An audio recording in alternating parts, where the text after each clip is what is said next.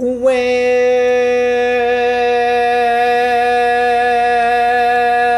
we've only got one goal, so I'm going to have to hold this note for the whole game. Hello, folks, and welcome to We the Peeps. This is, of course, the American soccer podcast in which you are going to get to know everything that you need to know about the U.S. MNT. I'm Clayton, and I'm an artist. I'm Ty, I'm an entrepreneur. Oh, baby. And we love the Nats. Yes, we do. These are the Nats. Get in here, boys. It's We the Peeps.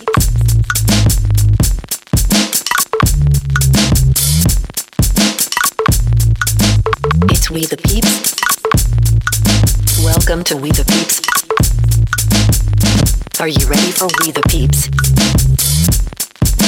Holy moly, it's We the Peeps. Whew. Woof. Oof. Oof. Ay, ay, ay. Hey, that was a spicy meatball. Time to exhale. It was a moderately spicy meatball. It was like a 7 out of 10 spiciness. The U.S. just played Canada. We're coming fresh white people off spicy. of it. That was white people spicy. It's not Korean spicy. That was the Northern rivalry. The Northern rivalry, USA versus Canada. What is the other alternative, might I ask, to you promoters, for Northern rivalry in CONCACAF? Is it possible for US and Canada to not be the Northern rivalry? Because Is that the stated term? Yes. This Is US-Mexico not a northern rivalry as well? Or I guess it's our northern That's rivalry. the central. Is that what they're saying? Okay. I guess it's north to us. I don't know, dog. I don't fucking know. Look, it was USA versus Canada, and we won. We won. 1-0 in this must-win game, I guess. Yeah. I suppose. Must win. I suppose. God forbid we have to play the team forbid. we're likely to play in the final if we succeed in this tournament. And also, if Mexico loses, we sure hope that we won this game, don't we? It doesn't make any sense to me. We'll get into all There's of no it. such thing as a must win when you've already qualified from the group stage. I'll shut up. Yeah. I'll let you do your role on the show. I think, Ty, you said it so clearly. That's not what a must-win is. That is not what a must-win is. Okay, but first up, as always, we got to do some quick housekeeping. So follow us on Twitter at WTPPod throughout the week. Hit us up on Patreon. That's patreon.com/WTPPod. That's really important because this show takes many hours and, a small amount of stress on our actual lives. It is not free to do this. There is actual overhead that we have yet to cover with the Patreon. So please help us out on there. It's $5 a month, and it makes a huge difference. You'll probably forget completely that you did it, and we won't. I assure you, we will not. It makes a huge difference. $5 a month, you become a ratified peep, and you support this show as well as soccer culture at large. So do that. And hit us up on YouTube. We're always on YouTube. During the games, you can find us, I guess it's YouTube/WTPPod. Yes? Unfortunately, it is more complicated than that, but if you go there and you search for We the Peeps in your little searchy box, you will find us. Okay. Searchy box, We the Peeps. And hang out with us live on YouTube during the games, after the games. Right now, we're live on YouTube with some of you folks. And it's a pretty good time. It is a new thing in our lives, makes us feel more connected to you. You can see what our faces look like, which is really important because how else are you ever going to recognize us on the pickup soccer fields? You know what I'm saying? You won't know that it's us. Airport. Unless you check out the YouTube prison, the airport, in prison, all these places where you're going to want to know what we're gonna come across each other. You're going to want to know.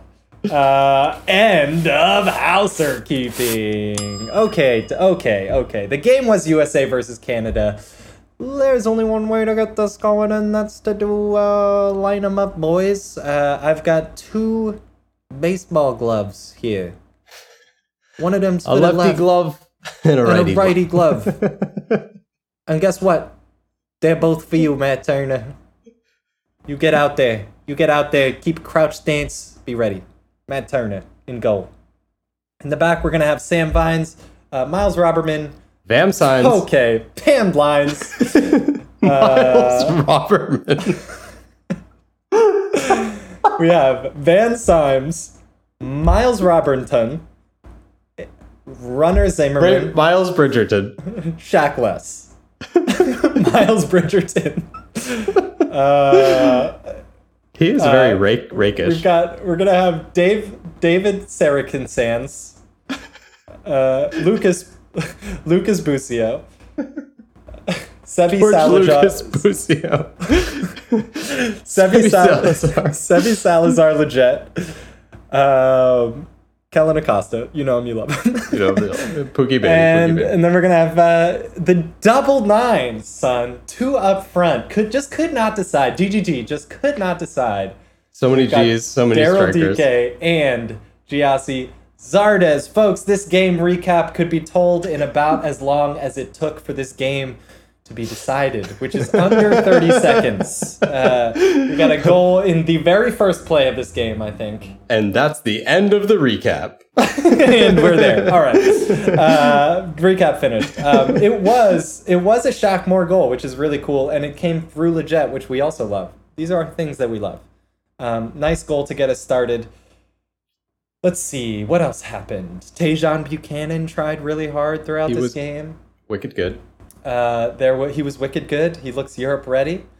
There was a Reggie Cannon, the soccer player formerly known as Reggie Cannon. There was a Jackson Ewell and Roldan came on at the same time. Peanut butter. Getting the band back together. Yep, the band's all back together. We had a soy Ewell, and I'll stop there. And then we had also, and in my notes it goes, Jackson Ewell and Roldan came in the 73rd minute. And then in all caps, and Hoppy. Matthew Hoppy came into this one as well.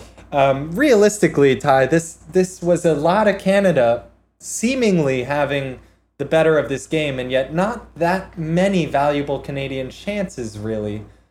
Hard to say if the U.S. was or was not in control throughout this 90 minutes, but we'd get to the final whistle up 1.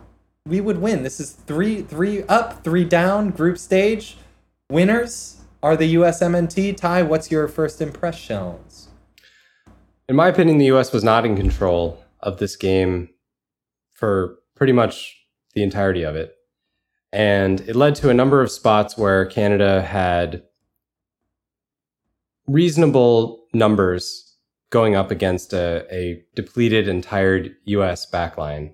And any number of those could have led to a goal. But I think the Canadian team felt the brunt of some of their missing talent on this occasion. When you think that Tajon Buchanan might be the 4th or 5th best guy on the team. And today he was the very best guy on the team. So I think against a better opponent, we would have been punished. Hope you weren't. Got through. This is what happens typically in the Gold Cup group stage. No matter how badly the U.S. team plays, we rarely get punished. So I'm not thrilled. It does the job, but I don't think we should take anything from this in terms of the team being at a higher level than we thought, just because they ended up with 3 wins from these 3 games. 2 of them were very easy, and the one that was less easy, the opponent didn't quite grab their chance to punish us when we made mistakes. It was pretty shaky back there. Why do you think that?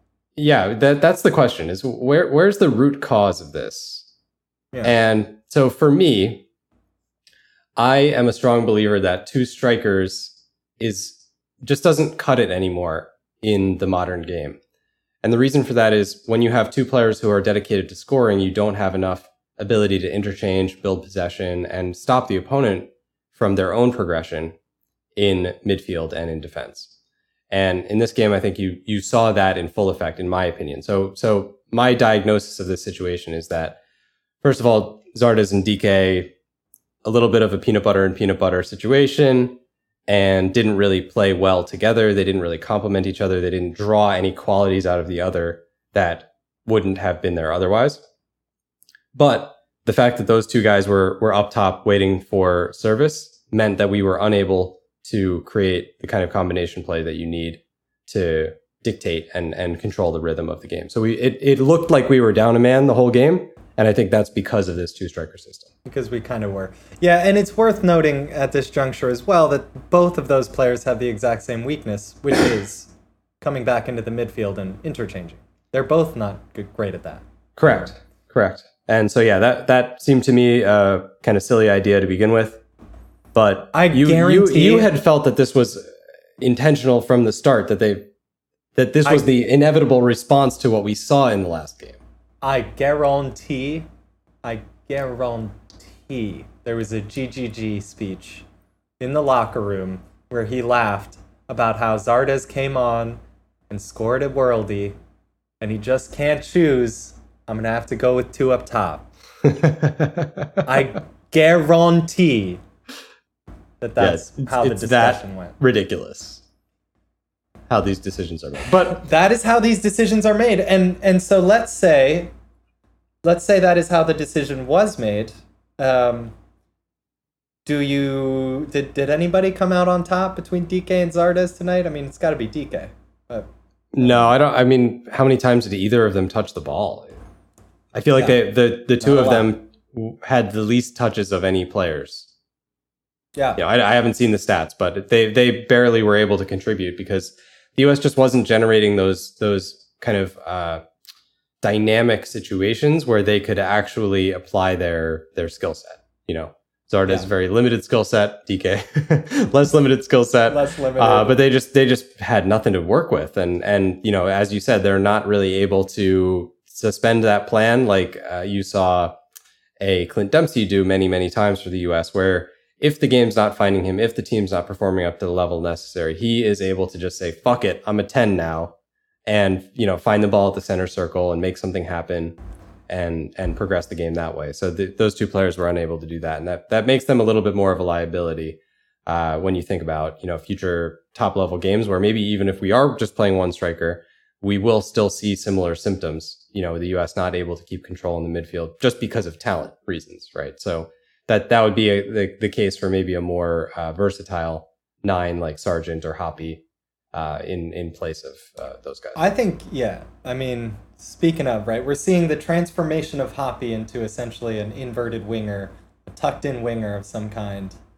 Oh, and what a transformation. And what a transformation it is. And why aren't we trying that with Josh Sargent? What is the deal? How is this guy not being tried? How do you try Hoppe at a new position, and yet you just slot Josh Sargent out there in the 9 game after game without goals? Like, try him once. I think saying he's a 10.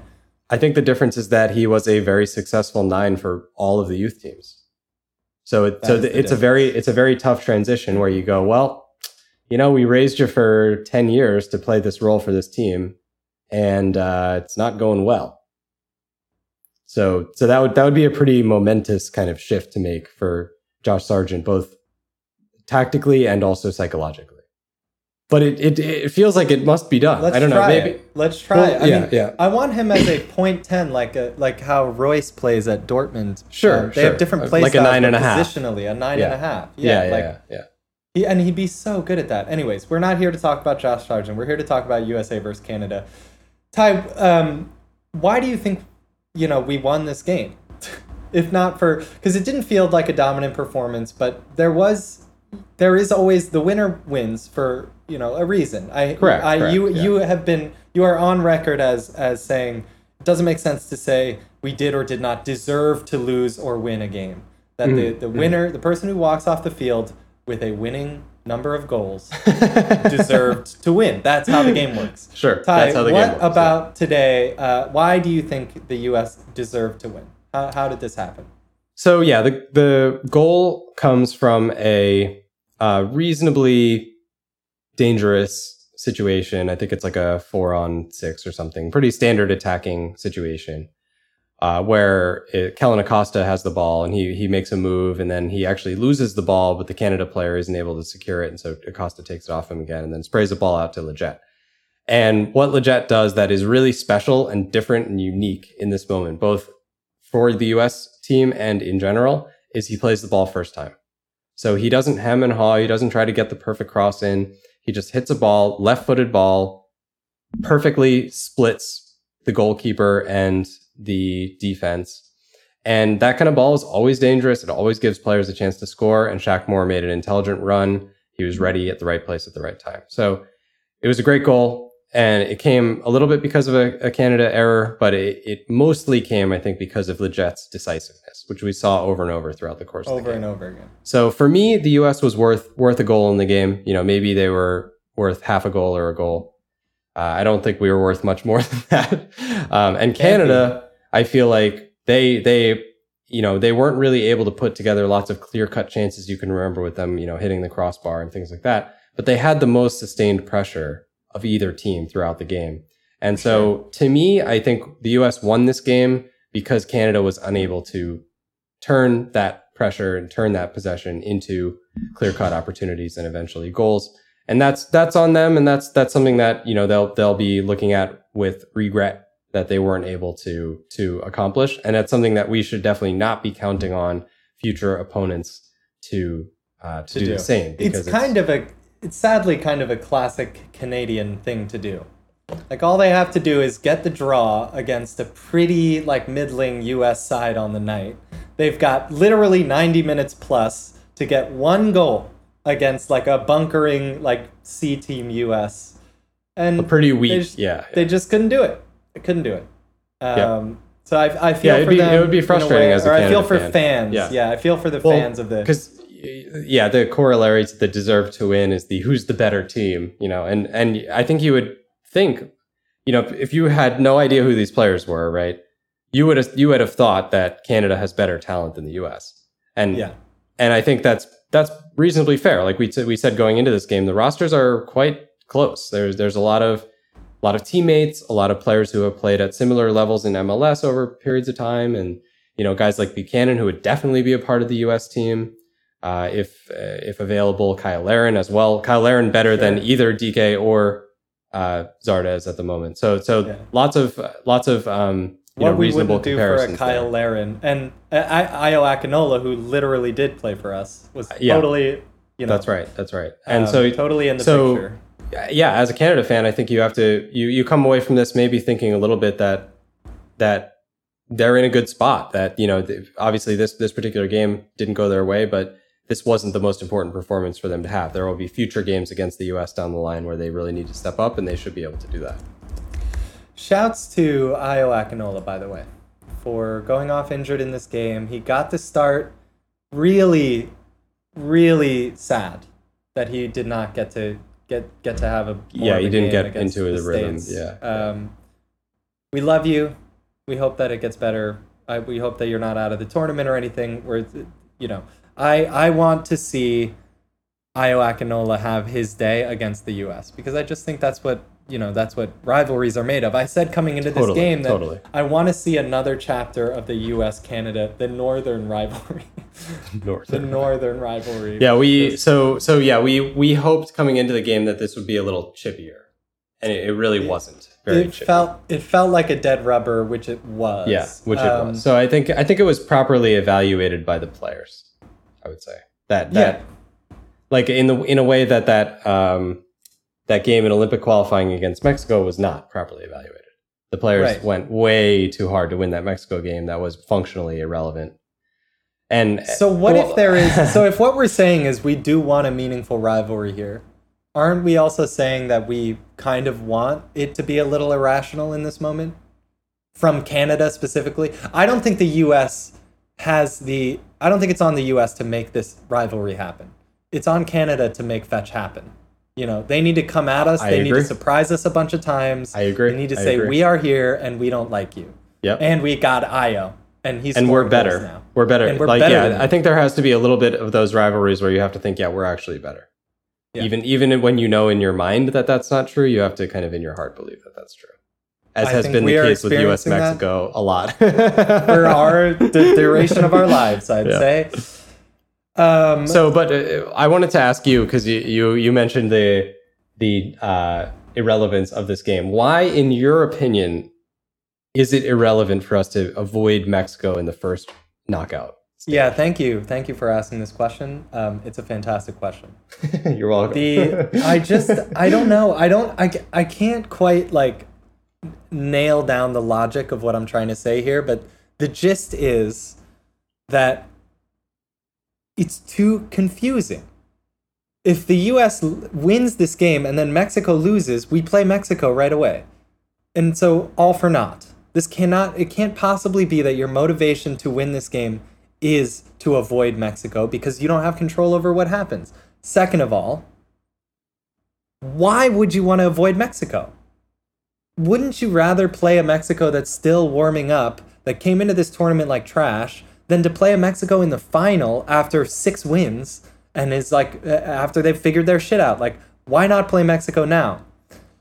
Third of all, right, for winning the tournament, it makes just as, so my second of all is, if you want to win the tournament, it makes just as much sense to eliminate Mexico as early as possible. There's no reason why it's better to play them in the final. It doesn't make any sense. Third of all, we're not even trying to win this tournament. We're trying to evaluate players. So the opportunity to play Mexico in a competitive setting could be lost by taking the track that leaves us away from Mexico as long as possible. So it just, all these things, and I'm not saying we should try to play Mexico. I'm just saying that to say we need to win this game because we need to avoid Mexico just doesn't add up in my head. I cannot get the arithmetic to make any sense there. Okay, that's a fantastic answer. So there's 2 branches of the scenario there. So in the scenario where you want to win the tournament, your primary goal is to win the tournament, as it is in most situations. In my opinion, it's worth it to kind of consider that factor as like one of your, maybe as a decision-making or tie-breaking situation. So it's like, how hard should we go? Or if it's the 80th minute and we're behind by a goal, how much do we fight to get back in the game? Risking injury, risking fatigue. Yellow card accumulation. Yellow card accumulation. Yeah. Absolutely. I think it's totally fair to consider in those situations because there is the potential that if you dodge the strong opponent, then that opponent might randomly get knocked out in an earlier round before you eventually have to reach them. So you might play a weaker team at a later stage because they got knocked out. So I think it makes sense, but I think in those situations it's dramatically overplayed. And even if you consider this the concept that this was a must win because we don't want to face Mexico is exactly the mentality that we have been railing on with this show. No, we want to play Mexico because we want to be better than Mexico. We don't want to avoid Mexico like scared children. Yeah. The whole goal of this sport is to compete at the highest level you possibly can. And in CONCACAF, that's Mexico. So we want to play Mexico as a part of winning the tournament. Do you think Mexico is trying to avoid us? Yeah, exactly. No way. Exactly. No way. Now, the second thing that you said about this being a training exercise, and we might actually lose out on the opportunity to play Mexico by thinking too hard about this, is amazing and completely true. So yeah, we should have actually thrown this game so that we played Mexico. No, obviously not. But what I'll say is this, that I think what no one talks about enough is how important momentum is in a tournament. So when you have a dead rubber, and I feel like I've seen Germany do this like twice in World Cups, where they have a dead rubber in the group stage, and they chillax on it, and then it bites them in the ass later because they lose momentum. It's unfair to Germany. I'm not sure. We've seen that happen with many teams and many Someone tournaments. comes in hot, takes it easy on that third game of the group stage, and then burns out. I think the number one reason to that this is an ought to win. Then the number one reason is because all games are a hope to win. Yeah, we should be trying to win games. Yeah. There should be and momentum does matter, so you want to rack up those wins and those good performances, and don't change your whole team up in the third game of a group stage because there's no, exactly. Whatever. Don't keep it all the same and competitive in order to avoid Mexico. Do what you do within the bounds that you do it, so that you can have the best team possible on the day and on the next day. Exactly. I think complicated. it has to be so much simpler, and I believe it actually is simpler in the locker room and within the coaching staff and all that stuff. I think most of this is just spun by the media just so they have something to fill time with.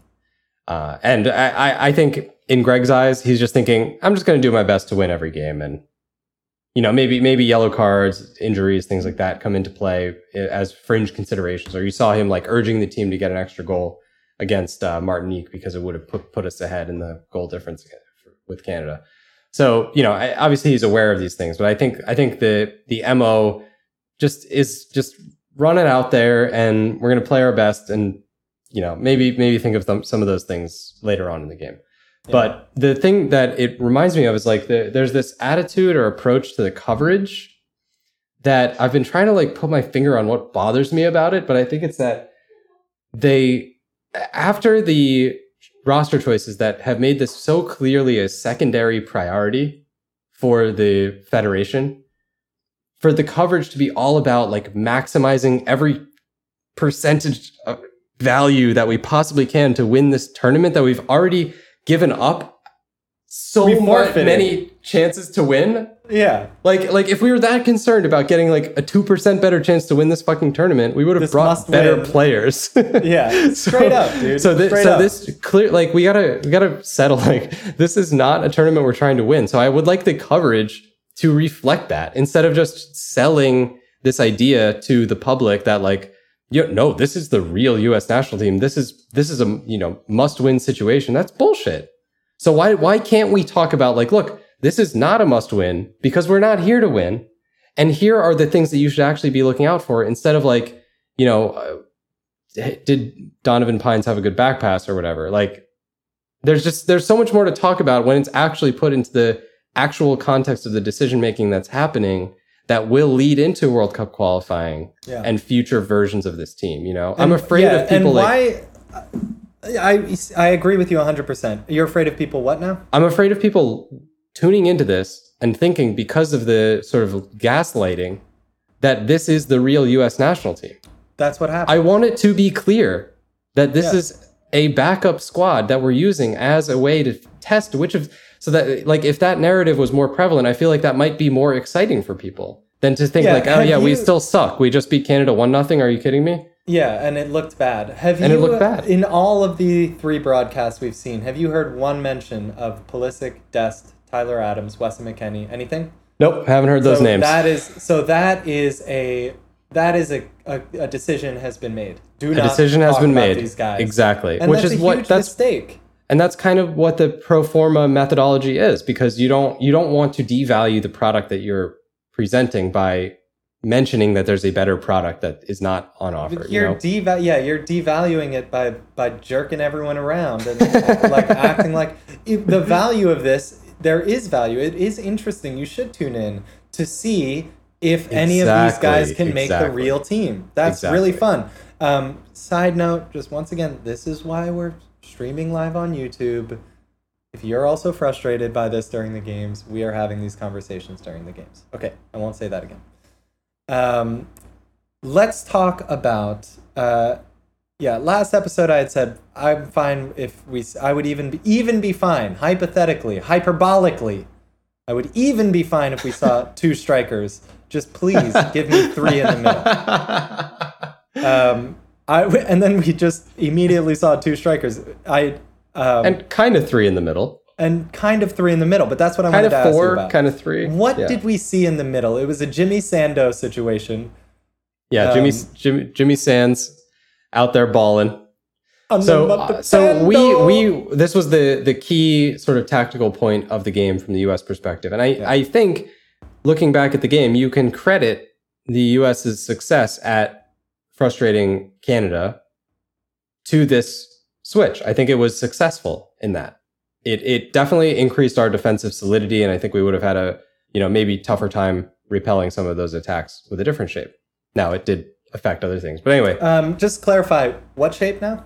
So the idea was that it was a 5-man back line when we were off the ball. So when Canada had the ball, James Sands would drop deep between originally Zimmerman and Robinson, and then it was Pines and Robinson.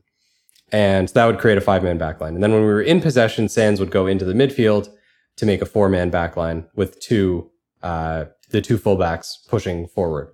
So it was pretty like aggressive posture on offense, even though we ostensibly had 3 center backs. And that was great. It's sort of like a variant of the traditional number 6 Sergio Busquets kind of role, where the number 6 drops deep between the center backs in different situations to become a center back. And in this case, we saw it just kind of flipped, where James Sands was sort of first a center back and then also a midfielder at times. I think he probably spent more of his time at center back than at midfield. So that seemed to be like his default position. But it did give us a lot of this flexibility, and I'm fully for it. I think as long as it's an adaptation that can be done to like a standard 4-3-3 system where it's, one player involved in like making a decision and then the rest of the team can react to that, I think that's a strong move. I just don't. I'm on record as being against the 5 in the back system, just because it necessitates a totally different way of looking at the game than most of these players are used to. But I think this is a variant that I can definitely live with, and I thought it was a positive kind of innovation from Greg. Well, it's interesting you likened it to the Euro final during the game, and now that you talk me through it again, there are some similarities there. England came in with a back 3, which after scoring a goal early on just became a back 5 for the whole game, and then they lost, which we could have done. Correct. The problem with the back 3 is maybe, is for Ty, you were saying basically we're not used to it, and I get that. Okay. It's also that it just turns into a back 5 if you lose your guts. You know what I mean? Right. It can easily just become a very regressive way of playing. I'm still a little unclear about how this midfield was running, because I did see Jimmy Sando, which is the only way I will ever refer to that human being again for the rest of my life. I love James Sands. James Sando.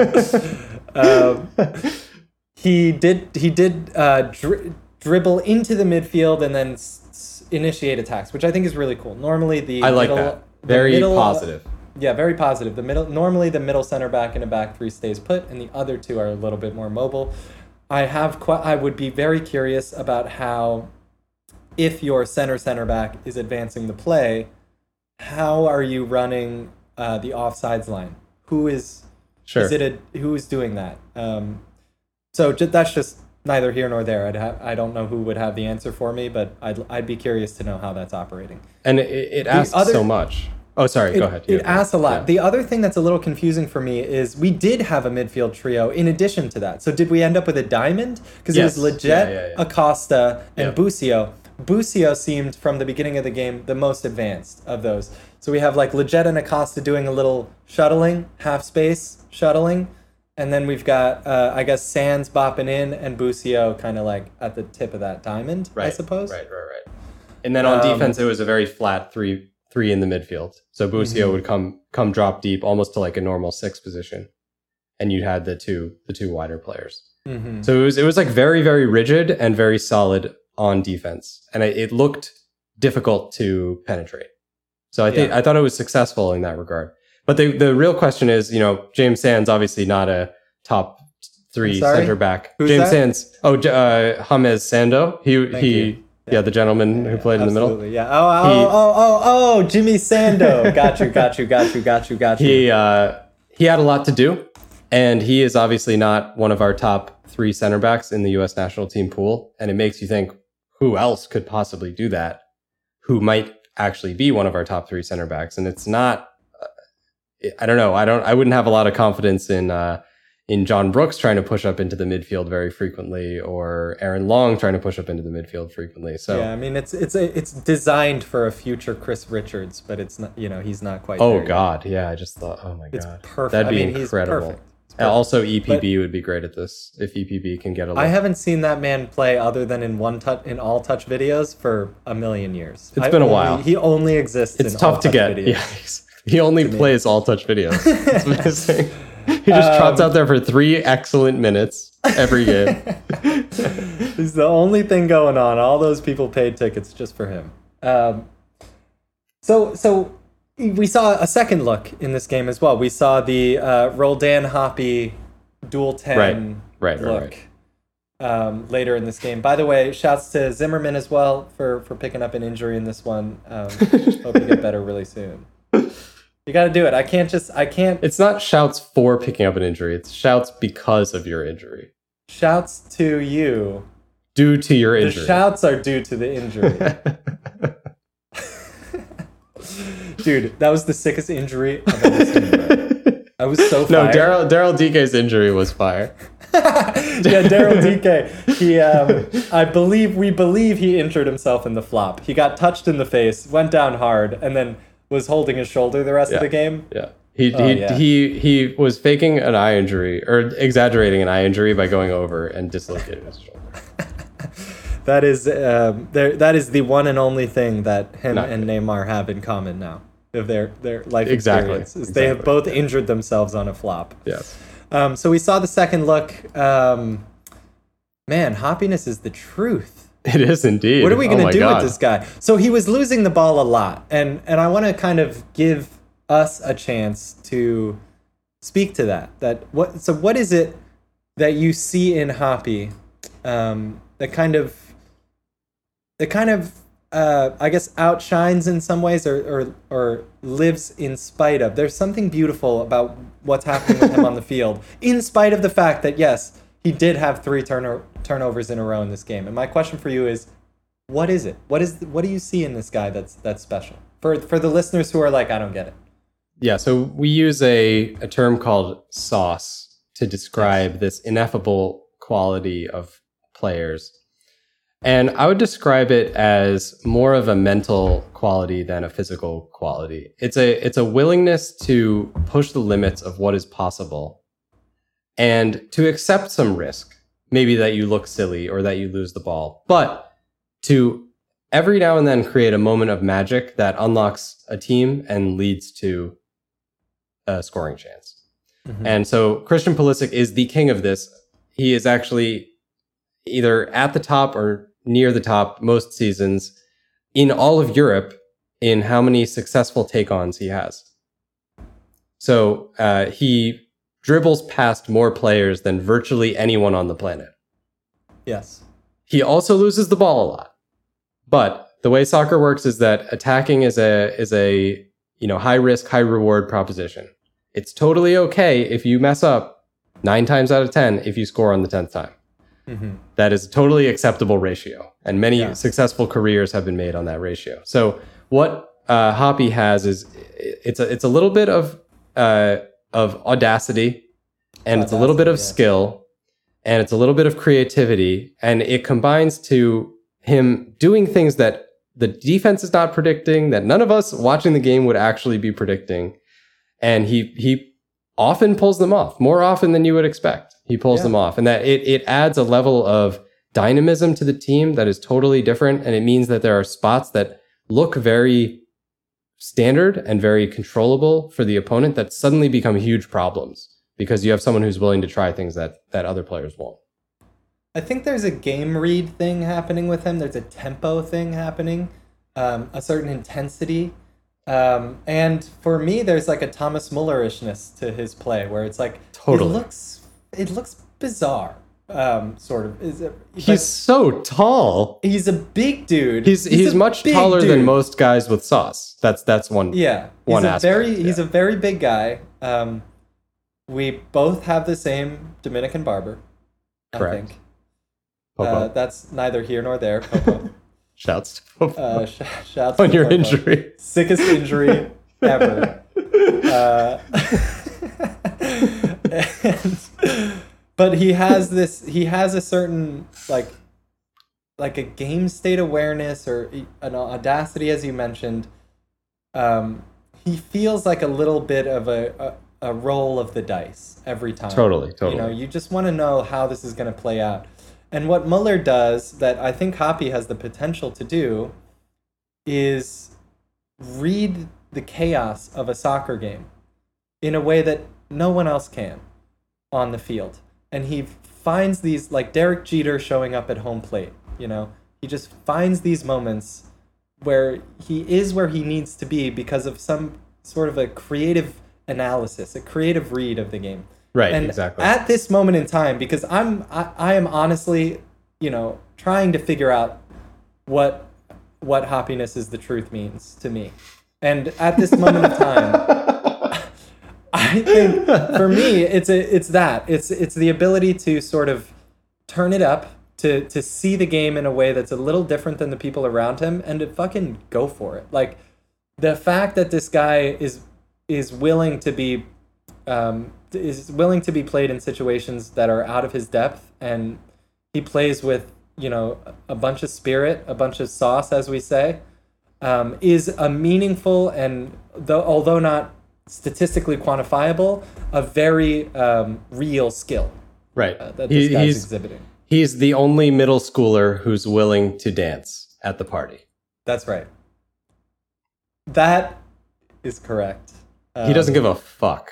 He's going to do him. He doesn't give a fuck. And it doesn't always work. It does not always work. Let's be clear. He got asked to prom like every year. Every single year. He just kept getting asked because he's got that vibe. He's got that sauce. He's got the right vibe. And also just want to give a quick shout out to Tajon Buchanan, who also is so dripping with sauce. Yeah, you were saying during the game this guy's Europe ready. What makes you say that?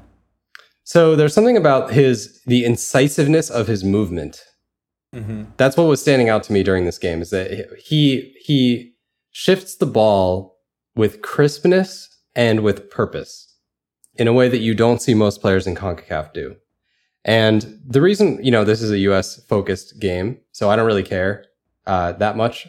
Or this is a US focused show, so I don't care that much about Canada's youth development. But I do kind of care, because the more Canadians, especially MLS players, go over to Europe and have success, that has a knock-on effect for the US. And we've been talking about this burgeoning rivalry between the US and Canada, and that would be a very, very good thing for the US if it wasn't just like, every couple months we get to play Mexico, and that's a big game in CONCACAF. We have more big games in CONCACAF. That's profoundly good for the US. Yeah.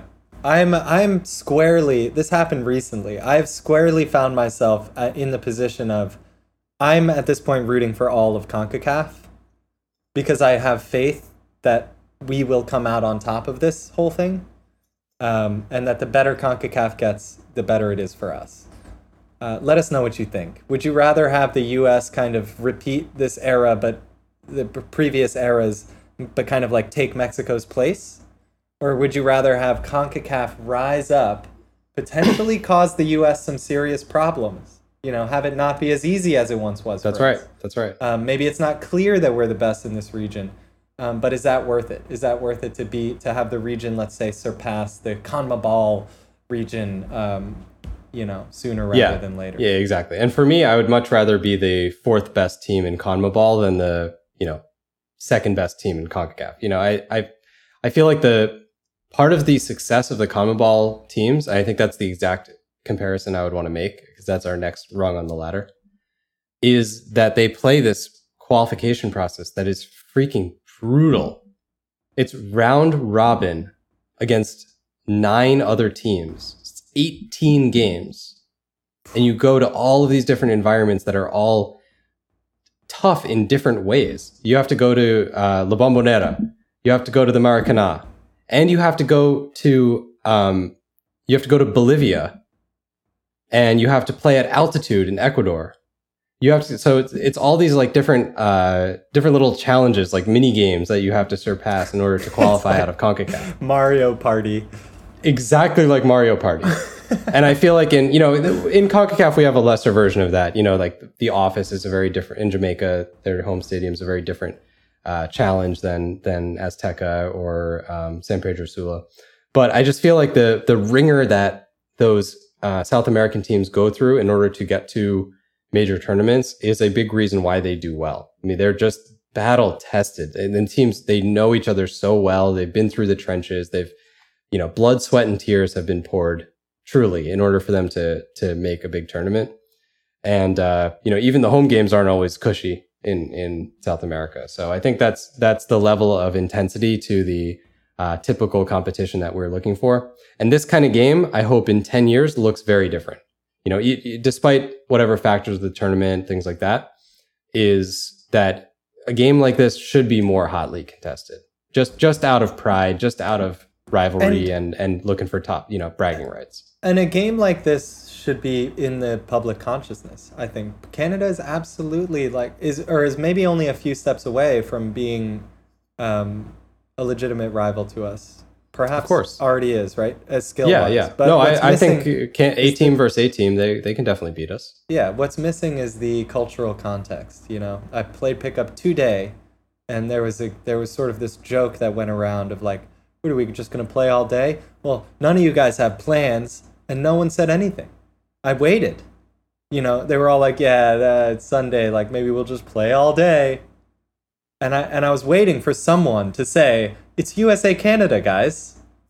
I'm not going to play all day. I want to go watch USA Canada. No one said anything. I waited for long enough, and then I quietly said, but what about USA Canada? And, it came and went. No one gave a fuck. But I hope that's not true in 10 years. Well, and I mean, no one gave a fuck because it's the Gold Cup, not because it was a dead rubber. People weren't saying, "Oh, I was gonna tune in," but no, because they don't know. They just because they don't even know. No idea. It's happening. No rate, nothing. Yeah. Right. We look at like these different tiers of impact. Yeah. Like, and there's always like there's a very narrow band of things that like truly changes the performance on the field of the team, but there's the base of a pyramid. It's like that the pyramid about racism, where it's like at the top is genocide, and at the bottom are like microaggressions that lead to thoughts, that lead to attitudes, lead to actions that lead to genocide. So it's not to equate those two things, but it's just to say that there's a directionality to all of this, and that's the warmer, fuzzier equivalent of that is when trying to have like cultural change, as we are with this national team, you have to have water cooler discussion. You have to have, kids randomly knowing about when the US team is playing, and you have to have, more just general visibility of these tournaments. And the fact that, I don't know how it is in Kansas City, but when the US has played here in my neck of the woods in New Jersey, we played, 20 minutes from my house. And if I wasn't a US fan, I would have no freaking idea that the national team of my country was playing 20 minutes from me. And that's ridiculous. That I don't know. There's no single button that we can push, but there's very few other countries on earth where that's the case. And I hope that we're able to get there. Part of it is things like this show. Us doing this show, you all tuning in. It's amazing. It's amazing to chat with you on YouTube, on Twitter, and whenever we get to talk. And we genuinely appreciate it if you tell your friends about this show, not just because we want to reach more people, but because we know that every single person who gets in more and gets in deeper is another little brick in that general, progress towards something spectacular in many, many years. And it's going to take all of us in some little way to contribute to the eventual success of this team. Yes. This is consider it a case study for things that actually do matter.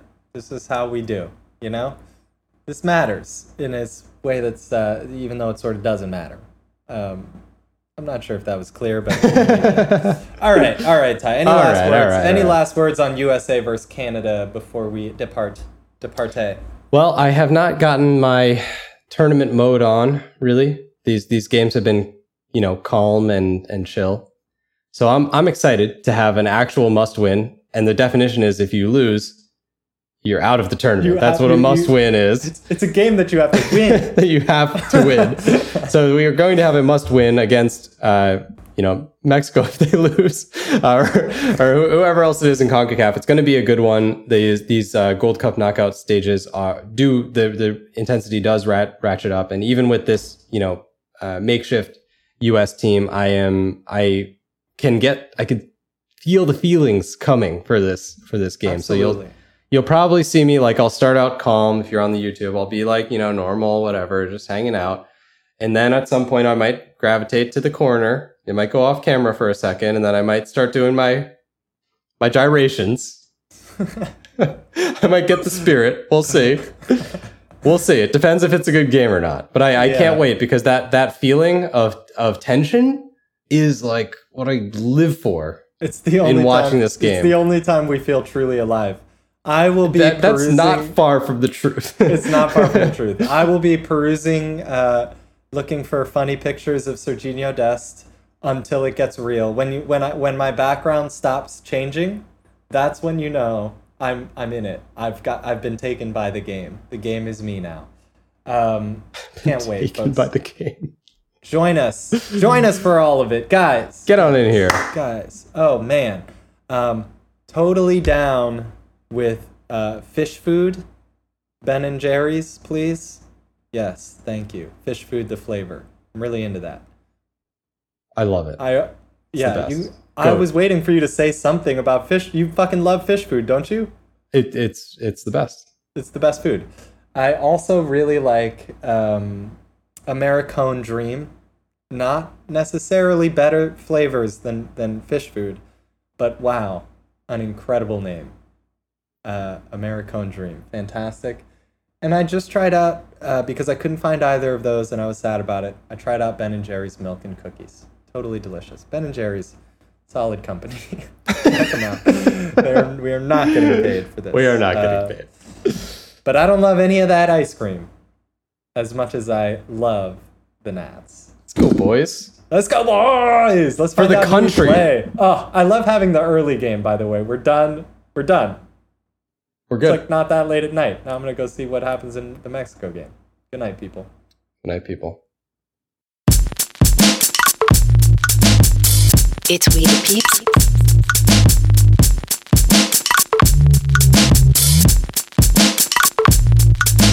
It's We the Peeps. Welcome to We the Peeps. Are you ready for We the Peeps? Holy moly, it's We the Peeps. I'm still going on YouTubes. Got some questions here. Okay. John says that he wants us to be the best in the region so that we can always be high in the FIFA rankings and have at least a seed 2 in every World Cup. I'll just add every World Cup we qualify for. So what do you think? What if the region got more competitive, but not in time for us to have a better chance at making the World Cup? Would you risk not getting into a World Cup because we have a better region? The region would have to get so much better for that risk to be real because they expanded the pool.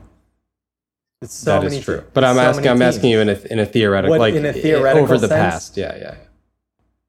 I would not Are you take cool that. with it? Like that's the South American reality for Uruguay, Colombia, Right, Ecuador. right, Those right, teams, right. they're outside of even Argentina. Argentina almost missed last time. They had to get a win on the last day and get a little lucky. So, everybody's at risk of not qualifying.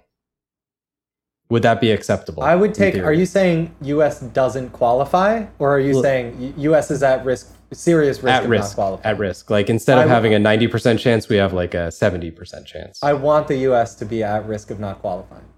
That is good. It is bad. It's hard to say, but me too. Yeah. It is bad that the U.S. feels not at risk. There doesn't feel like there's a lot of risk, and I consider that a bad thing. Yeah. If you're asking me, would you give up a World Cup in order to have a stronger region? My answer is no. I want all the World Cups. Right. If you know it's good, if you know it would happen, would you Yeah. give up one World Cup so that? To then have a stronger region forever and no. Yeah. No. I But want would all the you, World Cups. relatedly, would you give up every World Cup to win one World Cup? Yes. Yes, me too. Easy question. Ken says the only way to raise CONCACAF is with the MLS, which I fully agree that MLS. That's is a how huge it's part of happening. this. Yeah, that's and that is totally how how it's it's happening. happening. Yeah. And MLS's stated mission is to become a top tier soccer league, which appears to not just be lip service. They're genuinely trying. It's gonna happen. The question is how much that will definitely raise up CONCACAF. I wonder how much it will raise the Nats. It's interesting. It raises everyone equally. The Nats are on their own. You got to be better than the other teams with the pool, but MLS is helping everyone. Right. Well, like the rise of the Premier League until recently hasn't paid dividends for England. And when Serie A was the top team, I don't think, it's like the league and the national team move somewhat independently. So Somewhat. Somewhat. But I think more, I think the MLS is more independent. The MLS is more separate from the U.S. national team than is any of the leagues that you just mentioned, I think. You think so? I think it's more close. There's more like joint interests there. Well, I know what you mean when you say that, but I think that the MLS getting better helps Mexico, it helps Canada, it helps all of the CONCACAF region teams in ways that in exactly equally to how much it helps the player pool for the US. Whereas Serie A, Bundesliga, Premier League, these are disproportionately helping their own nations to grow. Fly High says Hoppy needs to play dual striker with DK because of his technical ability. Love it. Whose technical ability? I want to see Hoppy and DK play together a lot. I think that's a match made in heaven. That's a match made in heaven. It's funny. It's weird. It's weird and it's funny, and I like it. It's great entertainment. Yeah, it's like a salted pretzel and a caramel core. It's like Ben and Jerry's flavor. Yeah. And then John, finally, last comment. Why do you guys not podcast as much anymore? You used to be the top dogs with Scuffed and TSS. What do you think, Clayton? We podcast more than we used to. What the fuck are you talking about? We're going so ridiculously hard. No, John. I think we're just not very good at telling everyone when we've podcasted. That's our issue. Is that we're podding like motherfuckers here, but we are going. I need to get the word out a little more. Does he mean during COVID? We did take a break. Yeah, we did more than everyone else during COVID. That's true. Because the Nats took a lot longer to come back. Yeah. Yeah. That's true. But John, and also I gotta say, John, never the top dogs with Scuffed and Total Soccer. that never happened. I think he's just referring to frequency. But I think what I want to say to you, John, is thank you for caring. Yeah. Because we love to bring you unique Nats coverage, and it means a lot that you would ask that question to me. So I appreciate you putting some pressure on us to keep the volume up, and we love you. We do appreciate that. We love that the region of U.S. soccer podcasting is getting stronger. That's right. I'm willing to accept this pressure. I want this pressure. Oh, okay, John. The pressure. John is explaining that. Yeah, we had a year break, so he stopped checking. Fair enough. We did some like. Some retro pods, but it was a long break. Yeah. Yeah. Do we need to really we didn't take a year off, John. We didn't stop for a year. But we're glad you're back. We're glad you're back, my bro. We're glad you're here. And we love and appreciate you very much. We're so glad you're back. Please tell a friend. And if you see us stop for a year, call my family. And make something sure that has gone okay. wrong. If we stop for a year and the U.S. has not yet won a World Cup, if those two things are both true, there's a serious problem. Yeah, there's like a car accident or something. Something happened. Yeah, and we need help. We need to write instructions in our will for if this happens on our way to Mexico City for the qualifier in March. If it's like a manifest situation. we show up and the U.S. did win the World Cup like years ago. Oh my god! It's a TV show where how sad that is. My version of hell is doing this podcast. That is also my version of hell. Doing this podcast for all of my ripest years, and then later finding out, in fact, that they did win the World Cup and I missed it. Oh my god! That would be totally brutal. That's a nightmare. Wow. Well, I hate to tell you this, but they replayed Russia when we were in lockdown. Yeah, we just we took a 3-week break, John. We took a 3-week break, John. Now we're coming thick and fast. YouTube, Spotify, iTunes, all that, anywhere. All right. And we will be trying to collab, John. Thank you for mentioning that. We've been discussing this internally. Yes, we have been. I am on a mission. This will not make the feed Is this going to remain on YouTube forever? This is going to remain on YouTube forever. So hold that announcement or thought. We're doing our best. We're doing our best. We're doing our best. We're doing our best. We're doing what we can do. And you are helping us. So thank you very much for being here and for your likes and for your comments. It means a lot. And thank you. Oh yeah, gotcha. Let's go Nats. Let's go Nats. We'll see you next later. weekend for this quarter.